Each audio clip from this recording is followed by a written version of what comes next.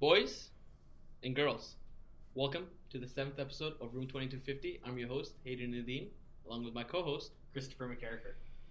Chris. It's December, so So we have to have our most special guest. most special guest. But on top of that, Chris, December is very special because of like the three reasons. I like to call it the three fives.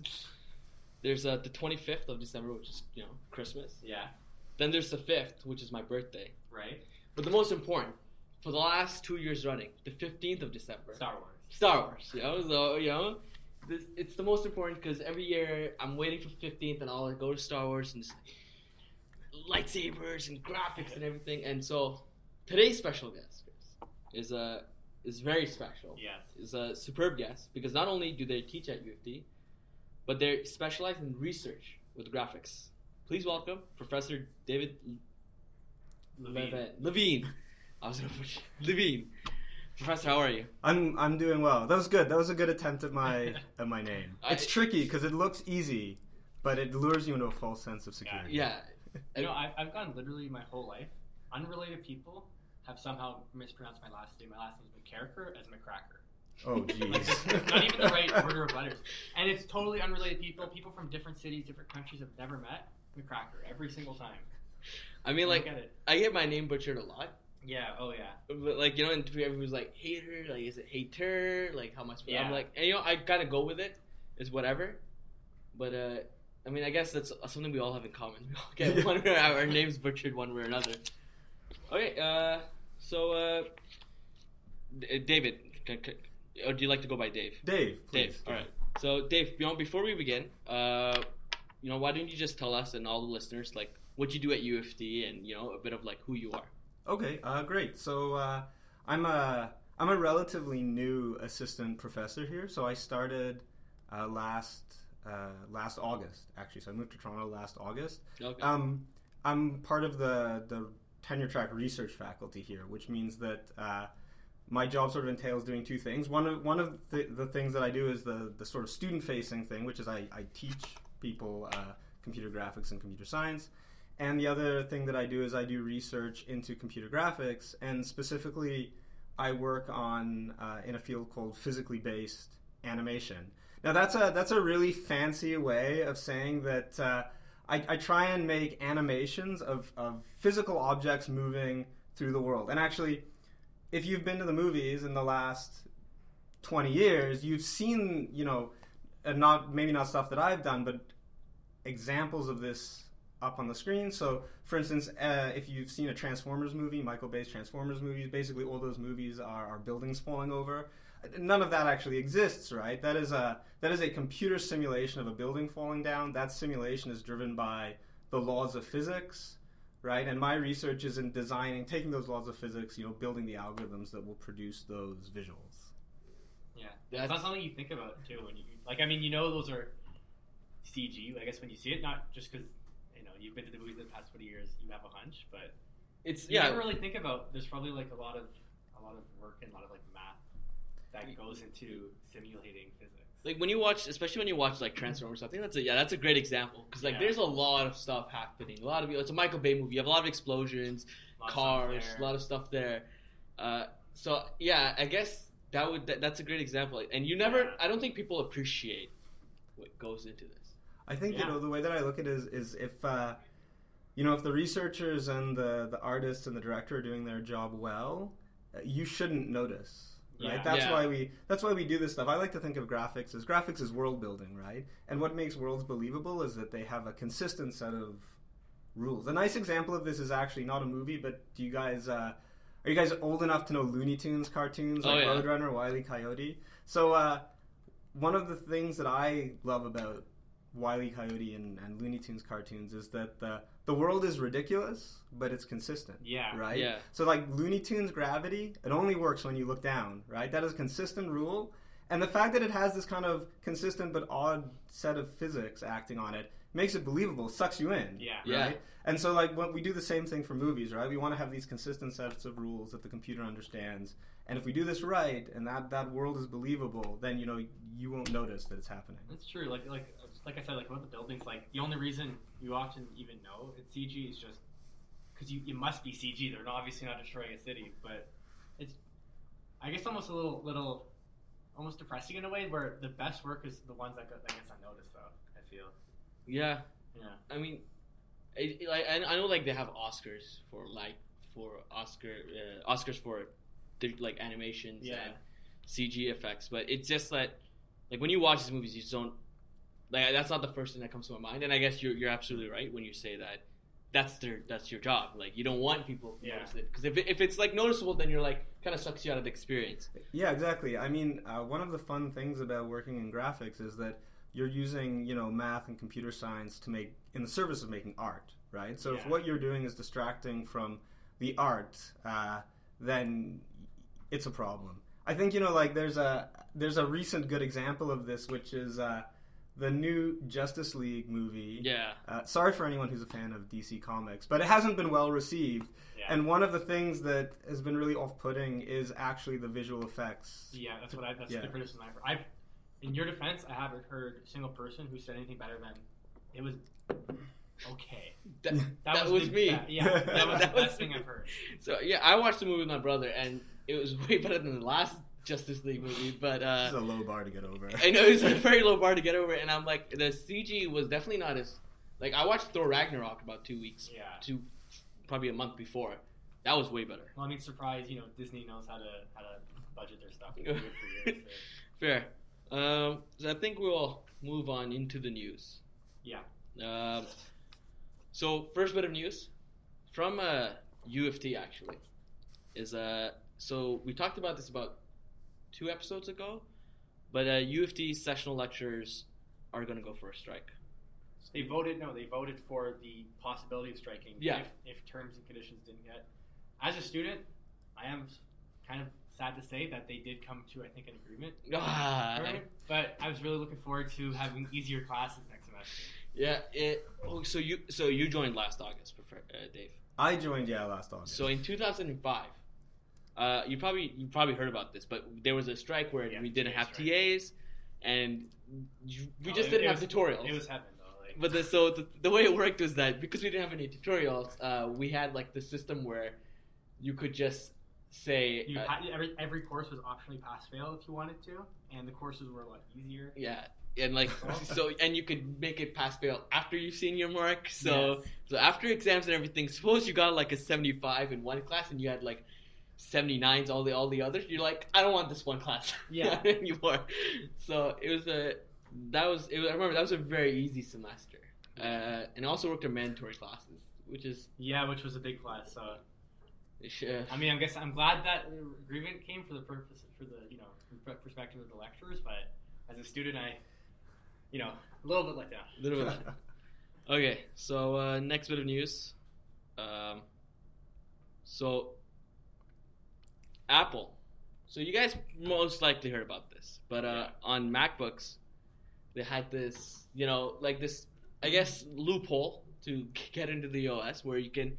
Usually, your password protected. You have to put in a password. But if you just go into the root and press and enter a few times, you're just in. So if you want to know how I think roughly it worked, is Apple disables root by default. Pretty much, it's a Unix system, so root exists. Right? Root is just like the superest of users in a way, I guess. Usually, you have to manually enable it, but they have it so that once you by default, it has no password if you enable it. If you typed in root and press enter, it enabled the account passwordless. So then you could log in on it, thus bypassing pretty much all security on the system, except for obviously hardware or very low-level software, like very low-level OS security. Yeah, I just once I read about that, I'm like, this is. I don't know how that gets past. How do you not notice that? That's like. Yeah, you feel like somebody in testing should have caught that one. But, I feel like someone's probably lost their job. To me, it was just surprise because usually I think the one thing you could kind of sit down and be like with Apple products is no matter what you feel about Apple, it's they're pretty usually polished. They're pretty polished, really polished. A lot of their features come late, and the reason they come late is because they want to polish everything, right? Except for Siri. Except for Siri. But I remember for the longest time people were like, "Where's wireless charging?" And they're like, "Well, until it works properly, I don't want to deal with it." And so I that's fine, but at the same time, I have a MacBook. I was not impressed that. Yeah, I see. Right now, you have the upgrade to High Sierra. Have the notification on. Notification. Yeah, I'm not doing that. I would wait maybe a week or two. Probably. So that's Apple. So in Bitcoin news. Yeah. You guys probably heard about this. So Bitcoin cryptocurrency. So in the beginning of the year, it was valued at 1,000. 10,000. It's December. So 10 times the value. It went up to 13, I think, Canadian.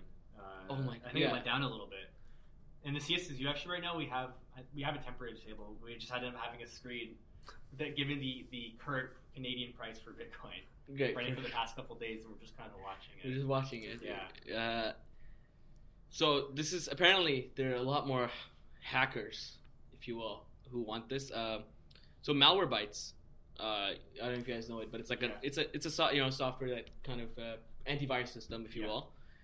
Last month, there were 250 million attempts that they caught themselves on that were trying to attempt to mine on like people's PCs. Yeah. So I'm thinking, man, this is just becoming bigger and bigger. And the $10,000 like valuation for one Bitcoin, like even that's like it's such a big thing now. I've heard a lot of people complaining too. They're like, "Oh, I had 1,000 5 years ago. I wish I didn't sell." But if you guys didn't sell, it wouldn't be here right now. If everyone just held onto their Bitcoins, we wouldn't have that evaluation. I mean, to be fair, if like Bitcoin went to $500 and you didn't sell your 1,000 Bitcoins, you're probably still an idiot. Yeah, you would have sold it. You should have sold it. Yeah, like unless it was on your hard drive and you just never happened to touch it. Oh, imagine that. Imagine like mining it in 2011 or something when it was like 2 cents. And then just finding that hard drive again. So I don't know if you guys know. I think I already said this story before, but there was a guy who threw out when he had like 5,000 Bitcoins and it was worth $4 million. But he had thrown the hardware, the hard drive. And it's just like you're sitting there, and I'm like, that's $4 million. Yeah. There's like right. Everyone's always telling you always back up. Now there's a real financial incentive. Yeah. So I mean, like I would say that it's too late to get into this market, but I have no financial advice for anyone for this, and not to mention, I would have said the same thing when it was at 3,000. If it drops, I might buy some. If it drops like a lot, I hope it crashes. Yeah, if it crashes, I can buy it again. You're a real stockbroker. Okay, so last bit of news, local news, Canadian. So the House has finally passed marijuana legislation. So the bill now is moving to the Senate. It passed by 200 to 82. 82. Yeah. They're all the conservatives, and apparently now they're like, don't do it in July 2018, which is apparently the proposed date. They want to move it now. They want to move it to 2019 July. The conservatives. For what reason though? Because they're conservatives. I don't know. I mean, like they just don't want weed, I guess. But hopefully, well, hopefully. I mean, I just want it in July. It just makes it easier. But CSSU does not endorse or not endorse any drugs. The DCS has no opinion on this. Students might, but so that's the last bit of news. Okay. For today. Yeah. So now we're gonna get into the first question. So Dave, all the focus is going to be on you now. Oh, great. So the first bit of news is, so you currently do research with the University of Toronto in simulation techniques. So what exactly is this? And as a follow-up, like why do you prefer doing research over, suppose, working in the field? It's the second part of that is the age-old question. Yeah. So what are simulation techniques? So simulation techniques are basically the algorithms that take the sort of mathematical laws of physics or classical mechanics and allow a computer to evaluate them. In fact, anyone who remembers their high school physics class has actually done simulation. It's just you do it on a whiteboard basically, or a chalkboard, right? Okay. If I tell you, do you guys remember Newton's second law? Which one was that? I remember the laws. I just remember the order. So it's a force equals mass times acceleration, right? And if you comb back through your high school physics books, I could tell you sort of how fast something is moving initially, and you could draw sort of the parabola of that ballistic motion on the board, and you've simulated now basically a particle moving in space. Right. Now, of course, like if we make things more complicated, like we want to simulate my coffee cup or a dragon from Lord of the Rings, right? Now we can't do it on the whiteboard anymore. We have to get the computer to do it for us, and so that's where the simulation techniques come in, right? We write computer programs, develop algorithms that will essentially do a fancier version of drawing that curve on the whiteboard for us. So in a way, it's like mimicking our real world with other things. Yeah, exactly. One way you can think about it is that you want to give the computer an imagination, right? In the sense that I can ask you to imagine, holding an apple in your hand, throwing it in the air, right? And you can probably describe with some accuracy, what it's going to feel like, what it's going to do, how it's going to move around, right? A computer can't do that, right? Yeah. So these simulation algorithms are its imagination, how it imagines the world would be. Okay. So, and then ask for the follow-up question. Yeah, so why research and not working in the field? I like the freedom research gives you. So I actually, my path to being a researcher is sort of long and windy. It goes through one startup company, I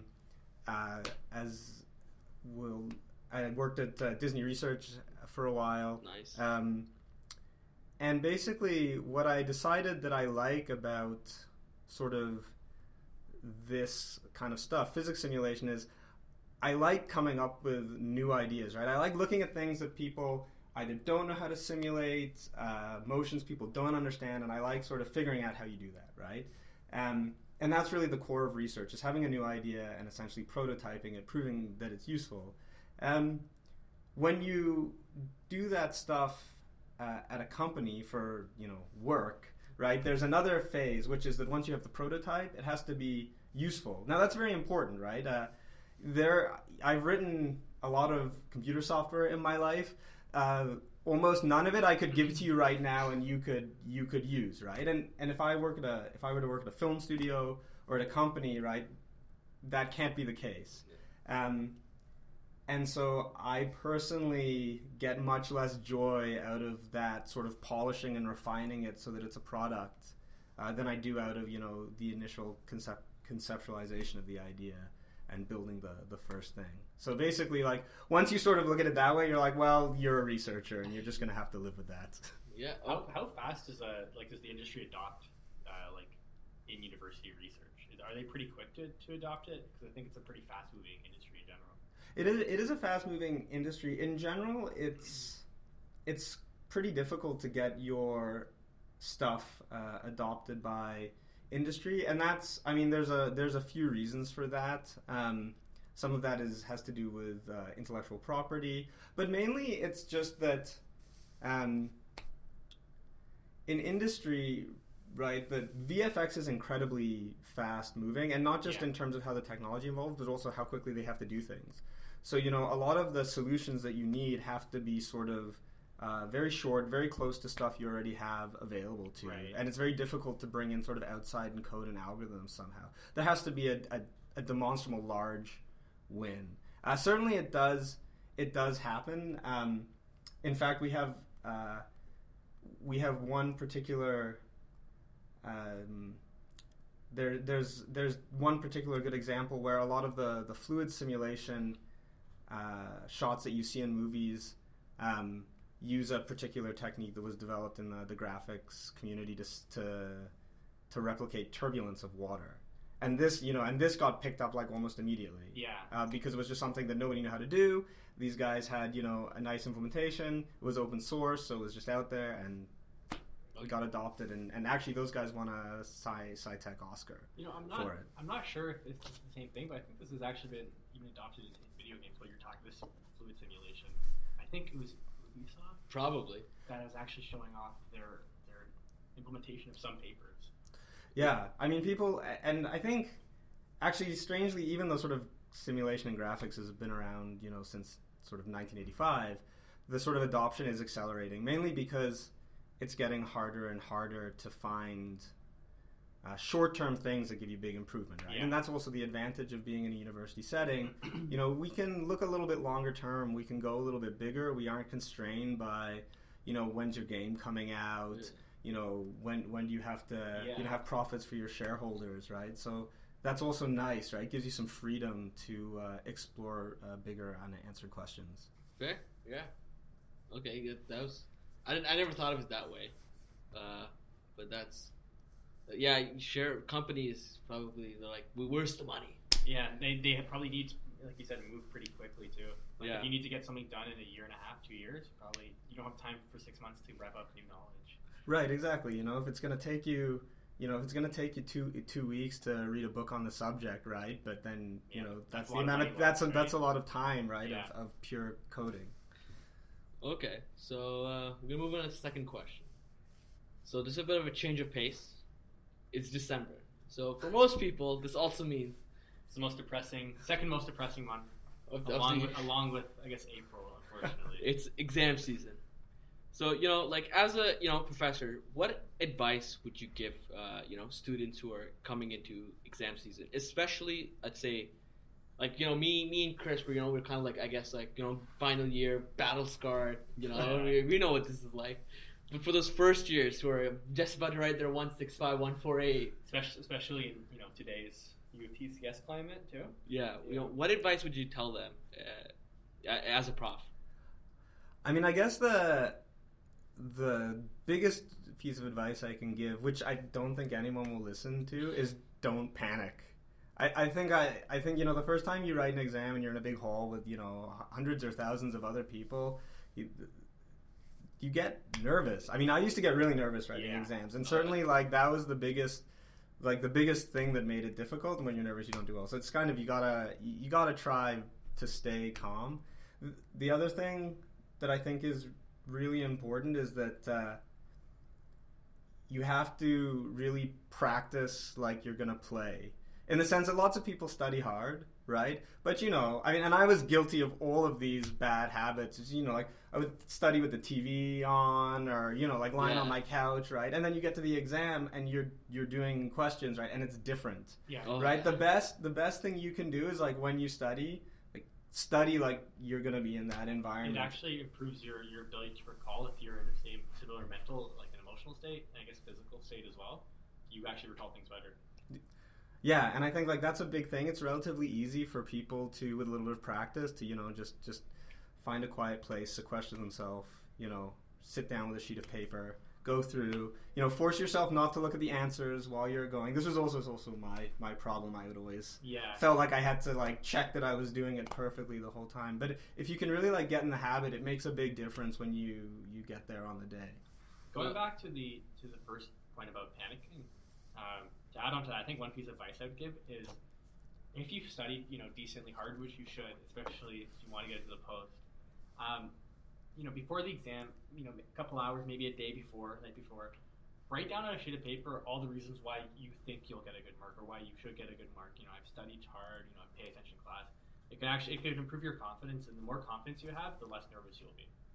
Yeah, this is that's a great piece of advice. The other thing that I would always refuse to get involved in is when you're standing outside an exam room, there's always people who are going to come, oh, do you know how to do this? Do you remember this? And I would never, I would stick my fingers in my ears and walk away, because the last thing you need right before you write a test is to be reminded that, oh, I didn't read that chapter in the textbook, right? Now, and I'm worried about that. A little bit. Yeah, for me, like, I learned quickly that I cannot study at home. It's just way too distracting. Yeah. I have to go to a library and then kind of like, tune myself out. And, like you should, like, in my opinion, what you should really try to do is go to the library, like say, try to get there by 10, leave at 7, 6, take a break in between, but like, leave at 7, 6, and then just leave it at that.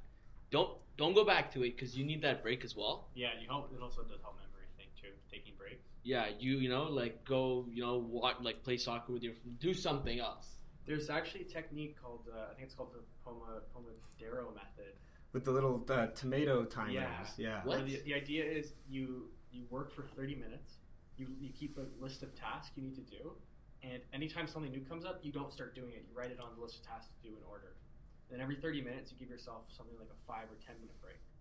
And it's actually really good for keeping focus and stuff in memory. Yeah, that works for me as well, because I get distracted really easily. I'm like, what's on YouTube? I'm like, never check YouTube unless when it's exam season. Yeah, oftentimes that's the hardest thing, right? Is just actually buckling down and doing it. And I think, as sort of a chronic procrastinator, what I've realized is that, even if you can only get yourself to sit there and do something for 10 minutes, right? Those 10 minutes add up. right? Oh yeah. And like when I was ages ago now, when I was in university, I would think I can only do this for 10 minutes. I'm not going to do it. And then I would get like night before the exam, and I'd be like, well, now I have to learn this whole thing, right? And if I just used those little slots of time a little bit better, I think things would have been much easier. Yeah, I have to get rid of my phone. That's like, I'm super guilty of that. Like, for me, my phone is way more enticing than my computer when it's exam time. Oh, for sure. If I'm just like, I have to get rid of my phone. I don't want to take any of your messages, but like... Another thing that helped me, I only started doing this year, but I used to type all my notes on the computer. And I think because I'm on the computer, it's just so easy to go to a new tab, go to Facebook. I started, I use the computer to, if it's an online textbook, but otherwise I write my notes on an actual book. I can just skip through to recall everything too. Can have it right before an exam if they're like, no, you can't look through a laptop, hold on while you're in the exam. If you like doing that, but it's good for memory, one, just write it by hand. And two, it keeps you away from distractions a little bit better. It's not perfect. I'm a pretty bad person when it comes to distractions, but it helps a lot to write things by hand, I find. Yeah, one thing I started, I don't know if you guys, I'm not a big fan of doing this, but I've started doing it recently and has helped. So, I guess I am a bit of a fan, but I've started printing a lot of my things I needed to do. And that the only reason I started printing was so when I'm at the library, I close my bag with my phone and laptop inside, and I only bring out the notes. And that way you just can't. And then in that way, at 25 minutes I'm starting to itch. I'm like, where's my phone? Yeah. So you can give yourself that break, but the only issue with that for CS is half the time you're reading the prospect notes and you're like, what does that mean? and you have to Google it. And I'm sure it's like that too, probably for economics. Oh, for sure. Which tax code is that? Yeah. Okay. So yeah, first years, don't stress. It should be. If we made it through, just follow all these 20 easy steps. And 20 easy steps. Just goes to show you that no matter what you do, it usually works out. Yeah. If you're feeling like it's hard, it's because it is hard, and you don't feel bad for that. You'll get through it. All things. We were talking to Engels. What did he say? He said, this too shall pass. Yeah, this too shall pass. Yeah, that's exact. Well, you remember that? I did not know that. Yeah, this too shall pass. Okay, so we're gonna go to our third question. More fun question. The highlight, at least for me, is so this month, in big movies, the past couple of months, and at least for I say the past 3-4 years. Yeah. At least, Star Wars and all the Marvel movies, they use a lot of CGI. So, and we talked about this earlier. We take this for granted.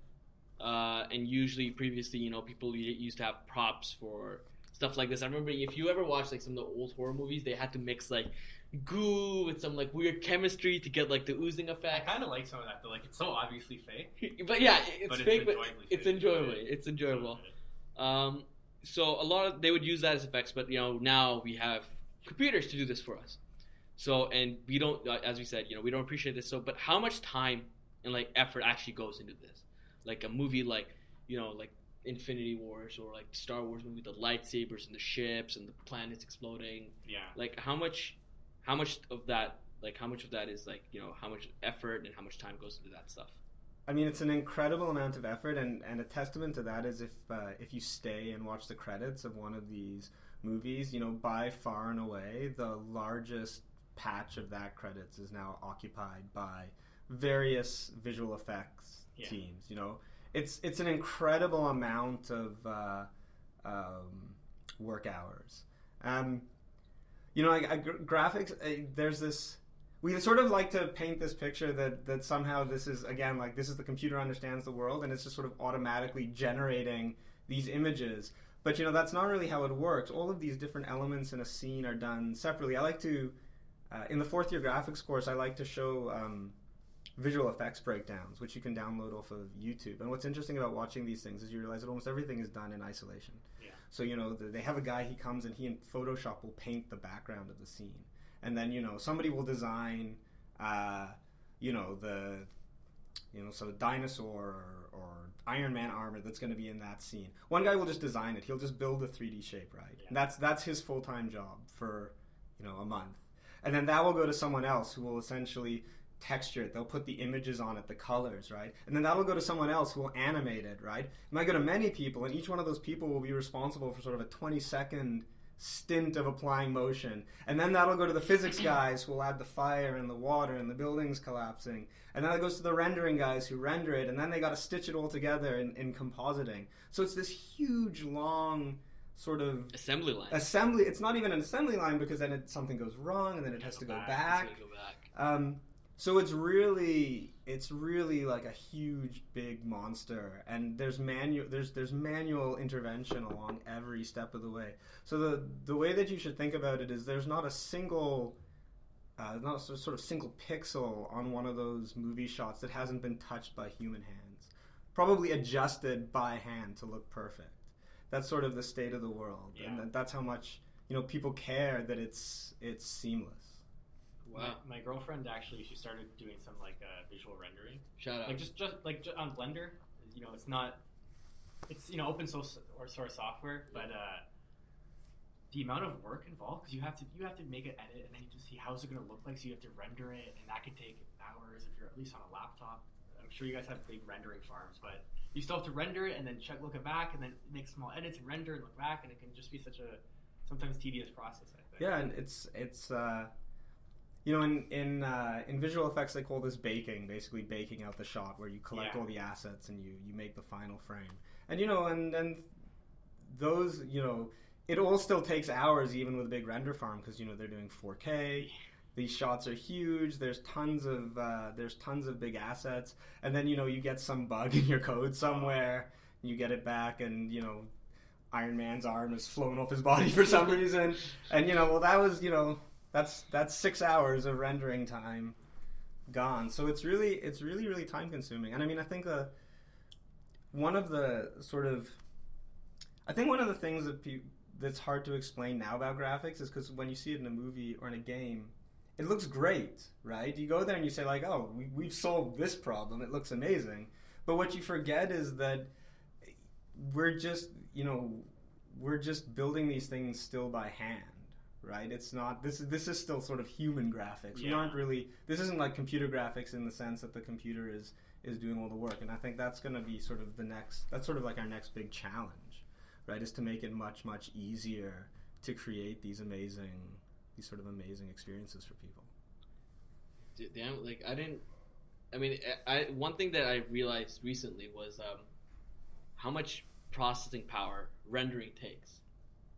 It takes an astronomical amount of computer hardware. We've had some late nights because she was trying to render something to see if it looked perfect. I'm like, let's go to bed. She's like, I can't. I'll be up for 30 more minutes. Let this bottle or something. It kind of looks like a bottle. I have to let it render to see what it looks like, and then it's like, all right, it's gonna be a late night. Yeah, it's so. I guess that would be so disheartening. It's like, we gotta render this 20-second scene. How long is it gonna take? 6 hours, and you come back, and that's like you said, Iron Man's head is not there.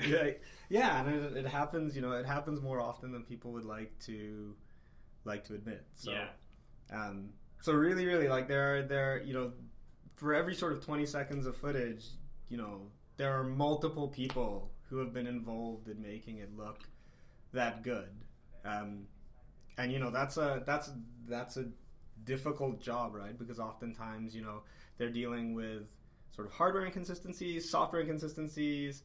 They have requirements on, from the director, what things are meant to look like, timing. It's really challenging. So I think, when you're enjoying Star Wars on December 15th, you should take a minute and just think about, how many people's hard work is up on that screen, and maybe say a quiet thank you to them. Trying to find them, maybe find their Twitter and then shoot them a message. I've actually been doing that. Really? With games. That's cool. So every time I see something kind of cool, or I laughed at something, I'd either send the writer or some graphics guy, someone, be like, this was pretty cool. Just want to let you know, shout out to you. Yeah. Speaking of Star Wars, though, do you watch Star Wars? Of course. Yeah. I mean, I'm in computer science, aren't I? Yeah, fair enough. This is true. So, how big of a task is a movie like Star Wars? What's the kind of how much money alone just goes into the graphics, and how how many months, years does it take to actually go from shooting the film to... Do they even shoot the film? Is it just... Sure, I mean, you need to get some stuff from the green screen, right? No, so I mean, special effects work can go from months to sort of a year. Yeah.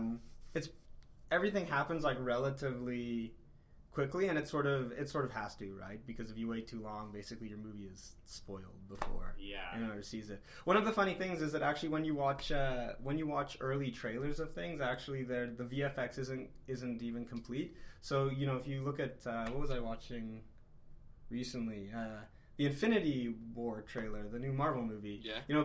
People were sort of complaining about one of the characters doesn't look so good in the trailer, right? But that's because probably like they haven't even finished working on it, right? But you've got to start doing the promotion before the final movie comes final shots are done. Which character? I think this is Thanos because he's got this. Kind of he was looking. He looked like somebody compared him to Stone Cold Steve Austin. I'm like, I saw that. I'm like, I definitely see that. But okay. But so almost in a lot of these science fiction movies, almost everything that you see on the screen is computer generated. I mean, there are a lot of these things that are really, they're filmed in a big green room, and all of the scenery, props are computer generated. So a funny example of this is Age of Ultron. I mean, obviously the Ultron character is entirely computer generated, and if you see shots of them filming that, it's just a guy holding a 8-foot stick with a dot on it, so that the actors know where to make eye contact. Oh my god! And that's just basically in an empty set, and the rest of it is entirely filled in with CG. And what makes it work is that actors are good at their jobs, they're good at pretending, and then some guy spent 12 months of his life painstakingly animating every movement that Ultron makes. There's actually one interesting thing with Episode 7 of Star Wars, where Abrams specifically tried to have a blend of I think on set stuff with crazy CG. I think he was really trying to do that. He's like, I think he was trying to go a little bit away from George Lucas's films in a way. That's good. Yeah. I don't want to talk about prequels here. No, but I think so. It was kind of like Planet of the Apes, I guess. I think so. I'm not sure about the. Because, I don't know if you guys have watched Planet of the Apes, but that's I actually really enjoyed. Yeah, they're all good movies. They're all really good movies. But the one thing I didn't realize is that it's literally a man who has to wear a costume with all these points all around his body, and I'm like, man, I could not imagine doing any of the actors looking at that. I'm like, I could not have taken that seriously. I would just burst out laughing every single time. I'm gonna go back to the prequels here. Have you ever seen the behind the scenes footage of Jar Jar Binks? What's behind? Just some super tall guy with a thing on, with the Jar Jar puppet hat on. Can you imagine telling your kids or grandkids, I was in the Star Wars movies? I really what character? Jar Jar I was Jar Jar Binks. but no, okay, but. Yeah, I guess that also puts in perspective. They do have actors around, but then having to hold that stick. Yeah. Yeah. I mean, the Planet of the Apes thing is very interesting because actually the company that does the visual effects for Planet of the Apes, a bunch of other stuff, is a company called Weta Digital, and so the visual effects companies get famous for doing certain kinds of work very well. And one of the things that Weta Digital does really, really well is creatures. So they worked on the Lord of the Rings movies. Oh. They did all the orcs. They did Smaug. So those apes are entirely simulated computer characters. So they take the motion from the actors, and then they have a computer model of an ape, muscles, skin, everything, very detailed. They basically build them from anatomical data from vets and things like this, and then they actually re-simulate the ape so that he sort of tries to match what the human is doing. Yeah. So even that, the human, is just acting as some input to the computer. Because I think to my knowledge, one of the hardest things to make look naturally is kind of at least without some human input, is movement. people moving or animals moving, because you can tell at least. For certain movies, when you watch something and the animal looks incredibly lifelike, you can see the individual fur and stuff. Yeah. but then like you're thinking something's off and you're not sure what. A lot of the times I find it's the it's like almost like the unworldly animation, which I think is probably one of the hardest things, at least from my perspective as a viewer, probably what looks like one of the hardest things to nail down. Yeah, I mean, I think getting things to look like they're moving through the world correctly is really difficult, and we're very, very sensitive to that. And it's still really, sort of, this is like a sort of one of the other unsolved problems. So in computer graphics, people often talk about the uncanny valley, and typically they talk about this in terms of as we make things look more visually realistic, actually they become sort of more off-putting to human beings. We perceive them as being less alive, right? And you know, I'm also like a big believer that part of the reason for that valley, part of the reason why as we make things look sort of better when they're not in motion, but when you see them sort of on the movie screen they look weird, is because of this, because we just don't model how we move around well yet. Okay. You know, getting back to something you said probably about 10 minutes ago now, you kind of mentioned that we haven't just yet nailed down kind of more computer-driven graphics in the literal sense of non-human-driven graphics. Where do you see that kind of research or that kind of future in the graphics industry being in 5-10 years? I mean, I think in 5 to 10 years, what you sort of, I think a good goal would be that, for instance, sort of at least background characters, like the aforementioned apes, things like this, that these are sort of fully autonomous computer characters. And we sort of try and do this in games already, in VR and AR, where if you're playing Grand Theft Auto and you have to populate a whole city, you can't have actors for every person, right? If you're a game studio, so we have characters that kind of know how to move themselves bound the world, things that they want to do, right? And they're still a little bit clunky. Oh yeah. But I would imagine that in 10 years, those will be essentially perfect.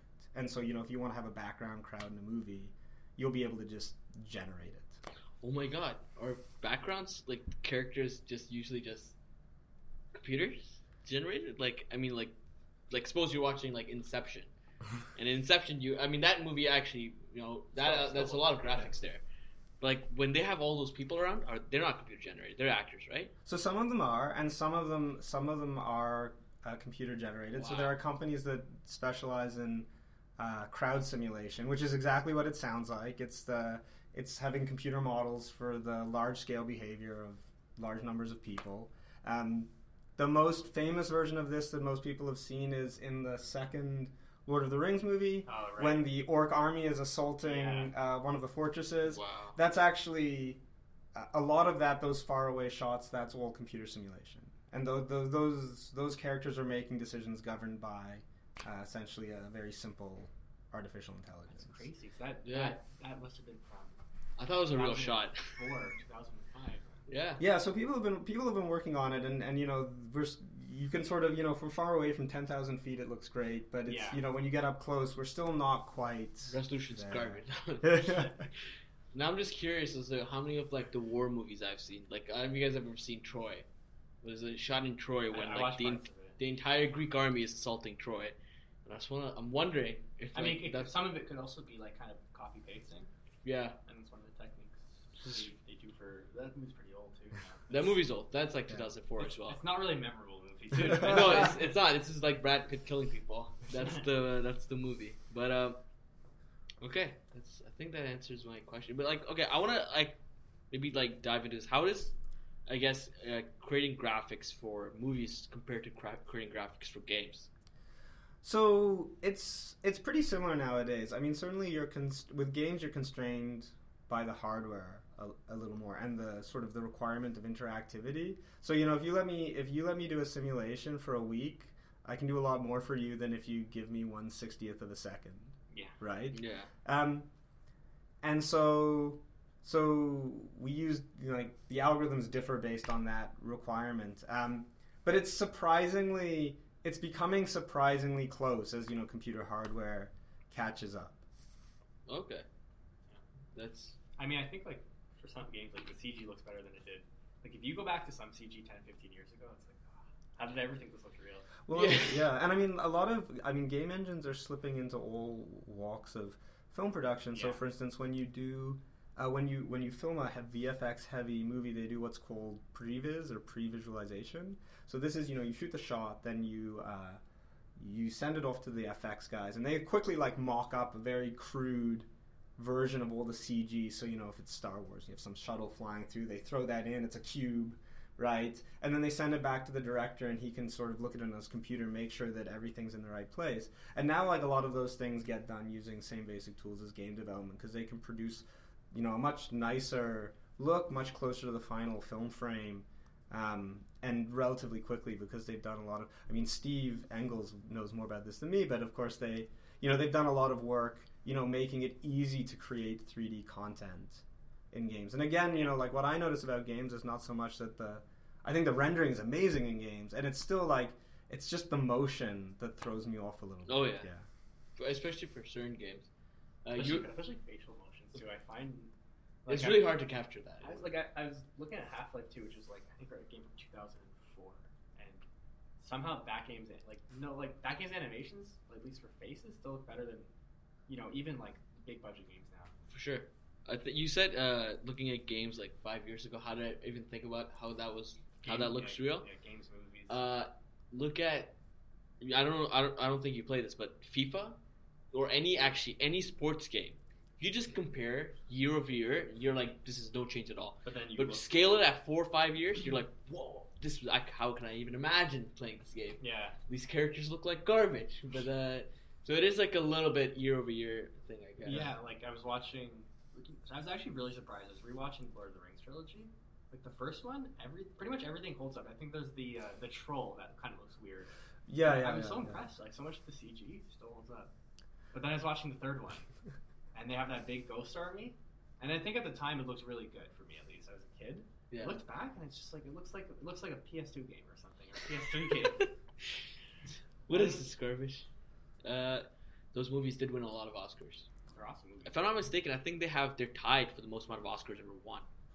I could not refute that. I'm not sure. I have to double check. But I think we can go with it for now. It sounds good. I think they won 9 Oscars or something. It was something insane.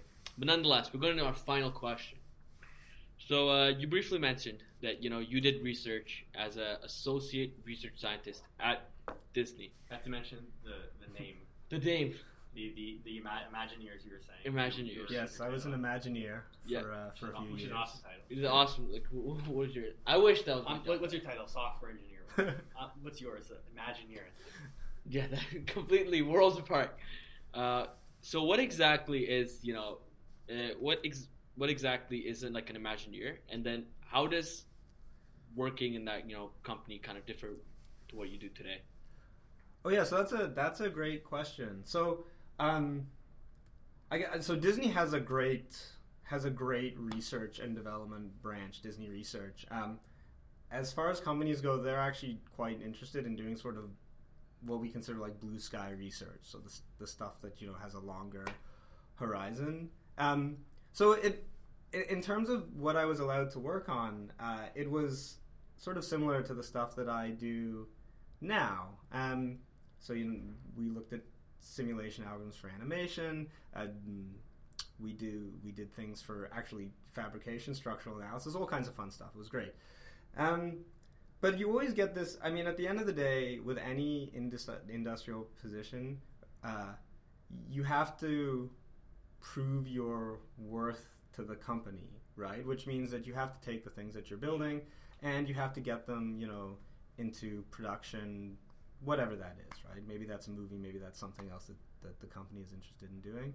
And, that part of it, again, is just not something that I found particularly enjoyable. I think, for me, the research part of all these jobs is the fun part, and then the work is, there's always some bit of work that you do so that you can justify why people are letting you do research. And the work there was the same, is that you go to people and you say, hey, would you like to use my algorithm? Okay, well, now you've got to implement it in, Maya. Well, I don't really want to write a Maya plugin. That's not very enjoyable to me, right? And so those are the sort of things Actually, so it was my experience at Disney, which convinced me to come back to academia, which was that basically I found that the parts of the job I were enjoying were all the things that a professor does. And the parts of the job that I weren't enjoying were all the things that, were sort of industry dominant. So I thought, okay, well, yeah, that's pretty clear now what you've got to go spend your time doing. So I feel like our podcast is half the time like an endorsement of academia. Right? Yeah, which is quite interesting because I'm pretty sure if you asked me back in September, what do you want? I want people not to go in. Well, that's one thing that's nice. Like, these are kind of perspectives you don't. I think students don't hear. And I think that actually, one thing I'll say is that I know lots of people like friends in industry who get a tremendous amount of joy from building tools that people use. For them, the fun part is not just coming up with the idea, but getting it into everyone's hands, seeing them create something amazing. And that is really cool, it's hard to, I always like to stay after the movies because now, I have a few friends who are in VFX and you see their names on the screen. You can go on IMDb and see yourself there. And that, those guys, that's amazing, right? That's a big thrill for a lot of people. That's your it's yeah. So I'm so cool. You don't use LinkedIn. So imagine just using IMDb. I think that's a cool concept. Yeah, and so I think that whenever you have to make this decision and about whether you want to go into research or like academia or industry, the thing to just realize to ask yourself is which part of the process do you really enjoy and which part of the process is the work. And I think this is something that I don't know if it's just it's a general mindset that kind of bleeds into computer science just because computer science is part of society. But with a lot of fields, you kind of only have one option. Like there's not necessarily, you don't have that kind of flexibility where like you really most people tend to have to go into industry because it's like we need to make the most amount of money and that's a lot of people's goals. But computer science is pretty flexible. Like you probably won't be starving no matter what you do, except for probably when you're, a PhD student, then maybe. But I think they're still eating. Last I checked, they're eating. But yeah, I mean, hopefully, you'll no matter what you do in computer science, you'll make enough money. Do what you like in it. If you want the pursuit of knowledge, it's you went into the right field where that's something you can do. You don't have to go into industry. So a lot of people I talk to in fourth year, and I talk to them and I say, "What do you want to do?" And they said they like academia, but they seem to feel this pull for industry. It's okay. It's not for you. Like not everyone has to do it. You're in the one one of the few positions where if you want to go to academia, I think there's a lot of room for it. I think it's a pretty good field to go into. Yeah, I mean, I think that also, it's not a decision that you have to make once and stick with it, right? I mean, certainly. So after my undergrad, I worked at a startup for a bit. I was a research assistant at a hospital. I went to graduate school. I did a postdoc, then I worked at Disney, now I'm a professor. So, I've jumped across this line or sat in the middle of it, for most of my career, and there were no ill effects, right? And it gives you time to figure out what you enjoy. I could ask you, it's like asking someone, do you prefer chocolate or vanilla ice cream? But having never tried either, how can you possibly make that decision? So maybe the advice I would give for people who are sort of struggling with what they want to do is try both, and if you try one and you love it, keep doing it, and if you try one and you don't like it, there's no harm, and you can always go back, right? Either way, you can always go back. Yeah. This is some good advice. I mean, I think for me, personally, I'm just not I think U of T's kind of destroyed my hopes for going to academia. I feel like, too, though, business inherently is very industry-based. It is. The only side of business that you can go into research is finance. And that's because there's a lot of math involved. You're modeling the markets because there's anybody who ever tells you that I found a way to track the market, they're lying. Oh, yeah, that's why it's worked. That's why every one of them is a billionaire. Yeah, exactly. That's garbage, and I don't think people are even close to doing it. But that's why there's research in that facility. I didn't know this, but there actually are researchers for accounting. I don't know what you're doing. I mean, someone has to develop the field. There's research for every single field. But I'm just in accounting? I mean, I know there are researchers for tax because they want to find out. Tax kind of makes sense, but just accounting in general. But nonetheless, I feel it is. You probably should dip your feet, into both things, see what you like. And there are a lot of opportunities for undergrads to be involved in research at University of Toronto. So, in computer science, we have you can do research for credit. So you can try working on a project for a term and see how you feel about it, right? And I think it's also good because in some sense doing research is very different from typical stuff you do in the life of an undergrad, right? It's very different from taking courses, writing tests, doing assignments. So it's very difficult to extrapolate sort of as an undergrad, like my vision of academia was very different from what actually working in it was. Yeah, that's fair. Chris, I think we have a couple of reader questions. So, I guess reader questions. Questions from people who knew this podcast was happening. So one of the questions was, I guess it's a two-part question, but I'll ask just the first part. What kind of, if someone wants to get into, animations and graphics, one or the other or both, what kind of math should they know? What kind of background should they know? So you need a very good background in linear algebra. So that's really sort of like the building block that all of this research is built on. And multivariate calculus, like really as much as possible, you should know that stuff like the back of your hand. Rendering in particular also draws a lot from probability and statistics. So if in particular you're interested in how you actually get the images onto the screen, that's important to know. And then we sort of pull from all over, optimization, geometry, all sorts of things. But if you can only learn two things, definitely linear algebra and multivariate calculus will put you in good stead. Okay, so the second half of this was there are definitely graduate level courses for graphics, for I think animation as well. Are these courses available for undergrad students? Because there are lots of fourth years I think that are interested in it.